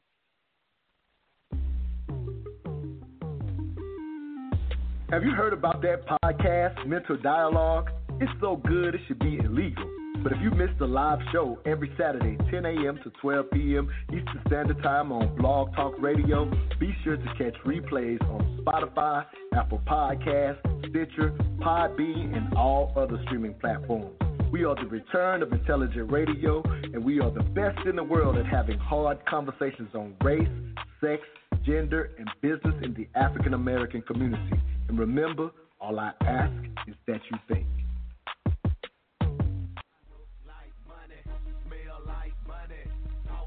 Babe, where did you get that hat and t-shirt? I like that. Oh, I got this at moneymotivation.com. It's fresh, right? Yes, and I love the message on it too. You are the hustle, huh? That's what the shirt says. I am the hustle. They embody the entrepreneur spirit, and what I like the most, it's more than a brand. It's a lifestyle for those who want to put in the work and expect to have the finer things in life. I also follow them on Instagram. Check this post out. If you believe money is the root of all evil, you're using it wrong? Or how about this one? Excuses made $0 an hour. I like those. What's their IG? At moneymotivation.co. But do they have any ladies' gear? Yes, you're going to love the clothing line they got for the ladies. Matter of fact, pull up their website, moneymotivation.com, and I'm going to get you a few things so we can both look like money. Everywhere I go, and everywhere I be. I don't even talk, they still know it's me, 'cause I look like money. Welcome back to the Mental Dialogue Talk Show. I'm your host, Montoya Smith, a.k.a. Black Socrates. This morning's first hour guest, conversation with smart people, Laditra White, working on her vaccine project. We're still kind of continuing that conversation, but this is our open call hour. So if you want to call in and kick off any conversation you want, call in and ask any questions. The number is 646-787-1691. I got Brother Unc on from the Amara Squad kind of helping me continue this conversation. But I definitely wanted to speak to the brevity of this vaccine coming to market, specifically the Moderna and Pfizer. Those have been approved. As I've mentioned, I'm in the Novavax trial. Haven't been approved, so I'm in the early stages to a degree. But with that said, Brother, before I highlight, because you've heard me speak to this about, just happening to come across the story that it's how they broke the record for the vaccine being developed and being put in the first arm for the clinical trial for testing, not the actual approval, but they broke the record by a great deal. But if you can speak even to the mRNA technology, and I may be saying it incorrectly, so correct me if I did, but if you could just speak about that, because I know you understand those specifics better than I do, and then I'll speak to how they were able to bring it to the market so quickly. Go ahead, King. Thanks again for being on with us. Yeah, man. Thanks for having me. Let me speak, brother. So the problem is we get a lot of information from the media, and science is counterintuitive. And what I mean is, it's not what you think it is. And so when you hear the media say, hey, warp speed, the president signs the bill, warp speed. So now you're on alert. So people with misinformation can take advantage of the statement warp speed.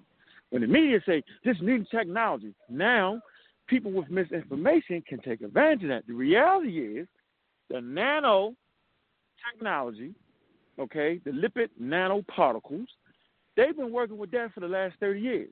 It was actually approved in 1998 in England and in 1999 in the United States, and they use it in cancer drugs. So they've been working with it for 30 years. They already knew they could deliver, a nanoparticle, directly to the cells.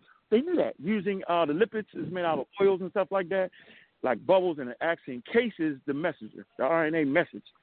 And they knew they could direct that directly to the cell. But they've been doing that for 30 years. That wasn't new. And I know that they've been working on coronaviruses for the last 30 years. So that's not new, right? What was new was bringing the two ideas together. But they never expressed it that way, so it becomes ridiculous. Hey, unfortunately, we got a bad connection now, Brother Unc. you got a real bad connection right now. So with the connection, I know people can't hear you. So call right back in, brother, and I'll let you jump right back in. So I don't know why we're having these problems today. It happens from time to time, but yeah, I don't know. It sounds like you might be moving, which is no problem. Yeah, you're coming through clear now. So go ahead and I can hear you now. Go ahead and finish what you were saying. So where was I at? You got the 1998. So we started losing you right when you were explaining that they put the two ideas together, the nanotechnology with. Yes. So we lost you kind of right in there. Okay, well that's the new idea, bringing it together. But wait a minute, the Ebola outbreak, they used the mRNA vaccine during the Ebola outbreak, so they had already had experience with it. So we was fighting against the media and fighting against anti-vaccine groups. We was fighting against the largest anti-vax group, black group in America, which is the Nation of Islam. So we're doing all these things, fighting against it, and it's easy for them to sway you. So the only way you could really handle that is to be literate on the subject matter. And so, this is what we do, Montoya. And I know you're going to tell a story about the doctor that already had it. So here's the lie. The lie is that this is all new. That's not the truth. Okay, that's far from the truth. Okay, the truth is that putting those ideas together, getting it approved that way was what was new. And so the speed and all that is technology. And I always give this example: when they took the slaves from Africa on those wooden ships with sails, it took at least 4 months to get there. Now, a steel ship with a engine in it, diesel fuel, can get from Africa to America in 4 days. So are you to say that those ships to get to America in 4 days aren't safe because of the speed of it? No, you would say it's the technology and engineering and study of that subject and understanding the oceans better and the whole 9 yards that allows them to make that trip faster. So we should look at the vaccines the same way. They're putting probes on Mars right now. So black people, there are jobs for our young brothers and sisters in technology and science. We got to get the program to understand just because a technology hasn't been used on a regular basis doesn't mean, one, they don't understand it, and two, since science is counterintuitive, you may think that it was too fast. But in reality, based off the studies, based off the electron microscopes, based off of how the coronavirus is so easy to look at, the AIDS virus is harder. Has all different types of connectors. The AC1 connector that's on the coronavirus sits up like a big piece of fruit. Easy for you to kind of look into that. So I'm just making a point here that I'm a science advocate. Our community has fallen into this space of science deniers. They hook up with local European groups that are actually anti-government. So when they saying anti-government, and we say we anti-white people, we're basically saying the same thing. They don't trust the government. So for the record, Brother Unc and all the families dedicated to scientific literacy, we don't trust anybody. We trust the data. We trust the science. Now, great approach. And that's, what I was saying on that panel with the UK, people saying, hey, the process, the methodology is what I trust. Now you give this example, and I'll get into the, why this came to market so fast. But the example I shared on, this was another broadcast, not the one that we kind of on together. But I shared with someone just the other night. I was having a dialogue with someone who's kind of an anti-vaxxer. You said they just take the information and manipulate it, like for like you said, this new technology, because this is in a sense some newer technology being used for the first time to a degree. And I listened to him again, and it's just to show people how it is approached. And so he was talking about it, but this is how he labeled it. He says they're using some never before. They're using this new technology that's never been successful before. And I cut him off and says, why did you label it as never been successful before? Science is telling you this is new technology. So how could it? They're using new technology. So why would you label it as never been successful before? But I just point that little moment out to say this is how, as you said, they manipulate, again, just what the science world is, again. And we're not talking about the media. We're talking about the actual being able to go look at the data, see what they're doing. And, and with that said, just getting into the brevity of it, this basically science had been sitting up because, as you said, with technology, they can do this now. they run the simulations on computers. 50 years ago, they couldn't run no simulations on a computer. You know what I mean? And so now computer technology is up to the degree that this science by the name of Graham, I forget his first name, but as you said, they've been studying coronaviruses for the last 30 years. This science, he's in his 60s, and he's been involved with trying to create a vaccine for various coronaviruses since one back in the 60s that ended up killing a bunch of infants, like 125,000 infants. It was a particular virus, coronavirus, that attacks those, specifically infants. And at that time, they tried to develop a vaccine that failed. But this was back when the smallpox had just become widely accepted throughout the country. It had been widely acceptable. So at that time, they used the exact same approach that they used for the smallpox virus, which is take a live virus, kill it, and input it in, input it into infants, and it ended up being super successful. With that being the technology they had at the time, when this other coronavirus, I think it was called SBR, whatever, I think that's what they labeled it back then. So they are, with the knowledge that science had at that time, they took the exact same approach. They actually killed the virus, the trial was 31 children, and they found out, because science does the methodology. So for those who are anti-science, as we might mention, or might have it as we've mentioned, or don't do the research, or you think that science is out to get you, you don't understand the methodology is we're going to test it before we bring something to market. And again, I don't want to simplify that, but they put it in 31 babies. 16 of them caught it, and 2 actually died. And so what happened was they realized this approach, they took the same approach to the smallpox, but this approach for this particular virus actually made it more likely for you to catch it. And so I know people have those fears now, but you're getting it from pieces of information because science has to study it virus specific. So something that worked for the smallpox virus absolutely did not work for that virus back then. Well, Dr. Graham has been trying to figure this out for 30 years. But in this case, like you said, they had already been playing around with it, and he had something ready to go on a computer that he says, I think this is going to work. And as soon as Wuhan announced that this is a novel virus, it's brand new, what they were able to do this time that they couldn't even have done 15 years ago, basically, as soon as they sequenced the COVID-19 specifically, they uploaded it to the computer that all scientists in the world can see. So Dr. Graham literally gets the sequencing the day that they say this is a new virus and immediately goes into action to getting something that he had been working on for 30 years into market. And he basically reached out to Fauci and said, we can do this very quickly. I'm not a big fan of Fauci because, again, it's attached to the government, but I'm just telling the story as is. And so in him reaching out to Fauci, Fauci went on record to the public and says, we think we can develop one fast.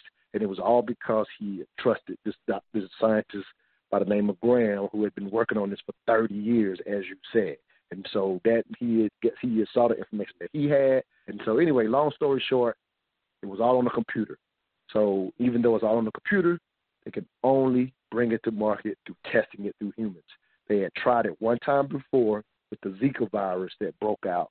But when they were trying to bring that one to market, the Zika virus got under control, so they stopped the trials. And it took about 7 months at the time.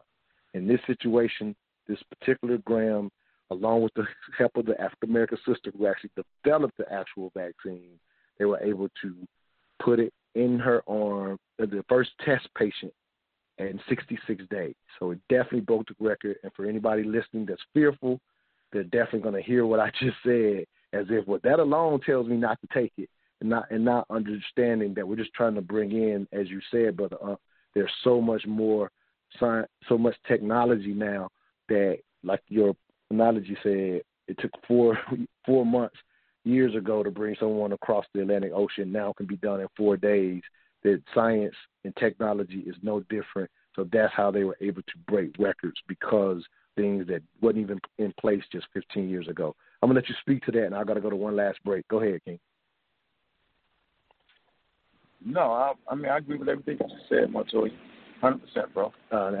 No doubt. I'm going to go to this last break. If y'all want to get in, anybody out there wants to get in, please give us a call, 646-787-1691. Again, that's 646-787-1691. press 1 to let us know you want to speak. We'll be right back. All I ask is that you think.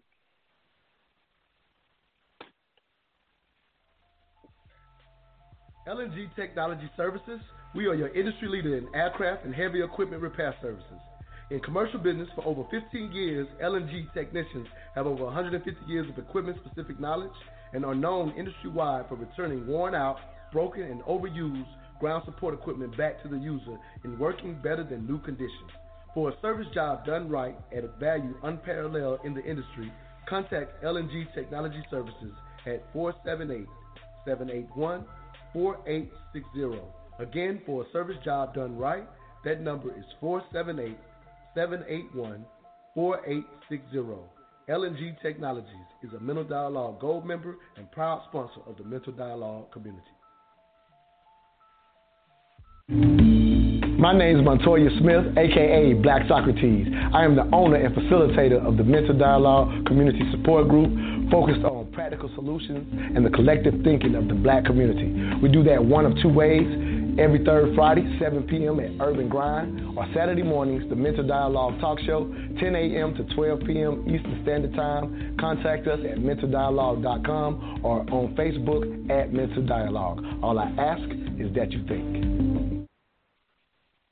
If you have a product or service you want to get out to the smartest audience in all of radio, please give me a call. Again, my number is 404-604-9477. If you're an individual that wants to support the return of intelligent radio, please go to mentaldialogue.go down and see how you can become a member to keep intelligent radio on the air. I still got Brother Unc holding me down for this open call, second hour. Got one other caller out there. If you want to get in, please press 1. If you want to get in on this last segment, please give us a call at 646-787-1691. This is actually one of the open calls where I didn't get as many calls, but I don't know if it's because they're liking what we're doing or people busy today. But thanks a lot, Brother Unc, for being on with me. And so we are, again, continuing with this conversation. I just love how you pointed out, like you said, how the information can be manipulated by those who are not scientific literate. And sometimes, so what happens is people assume that people like yourself or myself, that we're in that same mode. And so people literally will look between the information that you're providing and maybe someone else who's manipulating.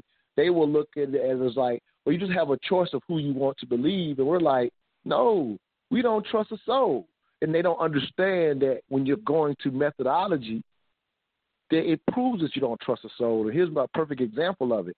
I had a friend of mine about a month ago, or maybe a little less than a month ago, when Dr. Fauci first mentioned that the current vaccines that are approved should work on that new variant strand, for example. And so my friend goes on Facebook and says, who actually believes what Dr. Fauci is saying, and he was basing it off the fact that, or I shouldn't say the fact, but he was basing it off to a degree that some people have come to distrust Dr. Fauci. Again, I don't rely on Dr. Fauci for anything. And so in him making that point, here's what I did. I didn't say he should believe Dr. Fauci. I basically said, well, let me just go see what the scientists are saying about this. Because, again, this is proving that we're not trusting anybody. I just want to go to the methodology. So when I go research it, what I end up finding is that I already did some testing on the strand here in America, which is known as B117 for the coronavirus, that testing had been showing that the efficacy of the current vaccines would work on it. However, during my research, there was a strand B357, I may have that number a little off, but that was coming out of South Africa that had been, in a sense, proving that it could escape the antibodies that had been developed, and that the vaccines that they had may not be as effective.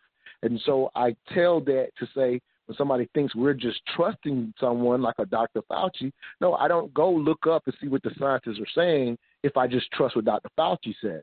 I actually found out that on one hand, that he's correct for the variant that's here in the U.S., so he could say that. However, science was also pointing out the variant that wasn't as effective. And so what I always love to say about science is Science just gives you all the information. But if I wanted to be manipulative, I would just come out and say, oh, it works. I wouldn't tell you about the strand in South Africa. But if I was on the flip side wanting to be anti-science, I would tell you that they're already proving that this thing doesn't work and never tell you about that it's two different strands, because when I go look up the science, I can see all of the information. I don't see one side of it. Science reports it all, but an anti-vaxxer will only tell you about the bad. Go ahead, King. Yep, Counter George there. I'm right about that, and they only report one side, but science is self-correcting, though. I think that's important for everybody to understand. It corrects itself. So that South African variant, so the data shows that although the particular vaccine might not stop you from actually getting it, but you will be afforded protection, meaning you won't get a severe disease if you got the vaccine. Same with the flu shot. They try to figure out what variants are coming seasonally, and they try to cook up a vaccine that's going to fight it. But sometimes they don't even get that right. But you won't get as sick as a person. If you got the shot, you won't get as sick as a person that don't have no protection at all. So I think that's an important part that the anti-vaxxers, they always leave that part out. That the fact that you got your vaccine, okay, the 2 doses, right, that even though that variant is a different variant, you still will have protection. It might not stop you from getting it, but you won't get as blown out sick as if, you didn't have a vaccine. I think that's an important part that people always miss, and I think they do that. They do that on purpose, I believe. So, I agree, man. That science lays out all the data, and it self-corrects itself. And no, we don't trust privacy, but we trust the data. We trust the information. We trust the scrutiny. We trust the rigor, the rigorous study in science. That's what we're trusting. And we're trusting that, science is a human endeavor. All nations, all communities, they have scientists, and so the data is ran through, so all people understand that. So yeah, that's all. Just want to put that out there. Nah, my favorite example of speaking about, I love how you said it, the idea of science. I always say science loves to correct itself. It's the very reason that, we as kids, we grew up saying, hey, there's 9 planets, and science over time and how they're continue to, as you say, rigorously continue to study even the stuff that they think they know. They continue to study it, and just eventually somebody proposes that, hey, this Pluto is not really a planet. And so now we have 8 planets that are recognized. And again, that's a broad example, but it just speaks to the scientific literacy that you talk about, that just in a sense supports, as we're saying, that the methodology is what we're talking about, not relying on what the individual who from time to time, and this is something that people often confuse, is they feel like we're also saying that humans can't manipulate science, and we're like, no, we're not saying that at all. It's just what happens is when we're going to look for the information, we're trying to look for someone who has used correct methodology, because when science is being manipulated, the only way to discover that this science is being manipulated is to say, what did they do? Did they follow the steps properly? And quite often during peer review, which is, another group of scientists trying to duplicate your study, that's when they'll discover that, either something was off, so it could be an accidental or something wasn't thought about, or if that person is being intentional, it's definitely going to be discovered because it won't hold up to the scrutiny that you speak of. And again, I'm just massaging through what, people like Brother Unc and his group are saying when they're using the word science, because again, I think the name is now starting to get a bad rap, and we got to, in a sense, move away from it, because as Brother Unc said, hey, they're putting probes on Mars. There are so many jobs available if we could send our children, which I advocate very much for, down this track, and we have so much shortage when it comes to the STEM field across the country that we gladly bring in other brilliant brains who are studying science into this country to fill those jobs. So I've always said that when it comes to science, this is an area that we could encourage and have more of our children go into, and help solve the world's problems with the methodology. And here's another thing, if I want to point out highly at this moment, is the more that we are up in the hierarchies, whether it be Dr. Patricia Harris, whether it be the sister that developed this vaccine, the more that we are involved in the process throughout, then if there was ever a conspiracy that, quote unquote, did hold true, that people are fearful of, it becomes a lot more difficult to do it when we're all throughout the process. And currently, versus even the Tuskegee experiment, even to bring that back up, we're throughout the process from at the front, at the front lines with the essential workers to filling out the reports because one of the theories right now is, that they're inflating the numbers, and I don't want to, start a whole nother conversation on it or whatever, but, in me talking to frontline workers who actually designates what people, like if you learn their process, it's a lot. They will be putting their jobs on the line just to, mismark a death certificate, if you will. And again, that's just mentioning that. But my bigger point is we're all the way to that level, all the way to the development of this actual vaccine. Historically, we were not involved. So in that case, if something was put forward, there was nobody that could even, quote unquote, blow the whistle. Now, what happens right now, all the so-called whistleblowers, just calling it for what it is, they're quite often people who they may have doctor in front of their name, but I've seen, people use people that are not specifically in the field. And that's what we're talking about when we're saying we rely on the methodology. We want to see what's your methodology for coming to that conclusion. And rarely will you see in this situation someone that's saying this thing is bad. You can't ask them, well, show me your study. Show me your study that proves what you're saying, because unfortunately they're manipulating. Go ahead, King. I'm sorry. Yeah. Got you muted. Go ahead. I got you. Go ahead, brother. I'm sorry. Yeah, I can hear you now. Go ahead. Yeah. You took the words right out of my mouth with that. They'll make those claims, but they won't have a study to back their claims. And so there was I forget the name of the medicine, and doctors were saying, yes, we're already using this medicine in malaria. We're already using it point blank. Why can't we use it? And so, they didn't approve it, right, because it wasn't enough clinical studies on it. And then later on, they came back and changed it. And people were like, well, wow, they should have did it in the beginning. That's not how it works. That's not how the safety measures. You got to follow the safety measures. So you can't allow charismatic speaking doctors to make you go past the science, to prove, to use something that has not been through the system. The system works. Like they say, if it ain't broke, don't fix it. It works. And so just because you got a few doctors hollering about, we used it before in malaria, it should work for coronavirus, we got a few people and it worked. You know what I'm saying? Like, that's not how that works. They don't do it that way for a reason. So it is a system. It is predictive. Science is predictive. Like I read the book by Deadliest Enemy by Michael Osterholm, and he talked about the pending our fight against the war against pathogens. They talked about how rev up because the pathogen was coming. So I knew this 6-7 months before the pandemic even came. I read the book by Peter Hotez, Vaccines Didn't Cause Rachel's Autism. And so, it's going to take some reading on our part to kind of really tighten up on how we understand what it is. But you just won't, with these people to make these claims, they're good talkers, but they won't show a study. I think that's a crucial point you made right there, Montoya. All right, well, we're, near the end. I thank you for helping me get through the second hour, because I never want to do these open calls just with me running my mouth. So definitely appreciate you for bringing those points.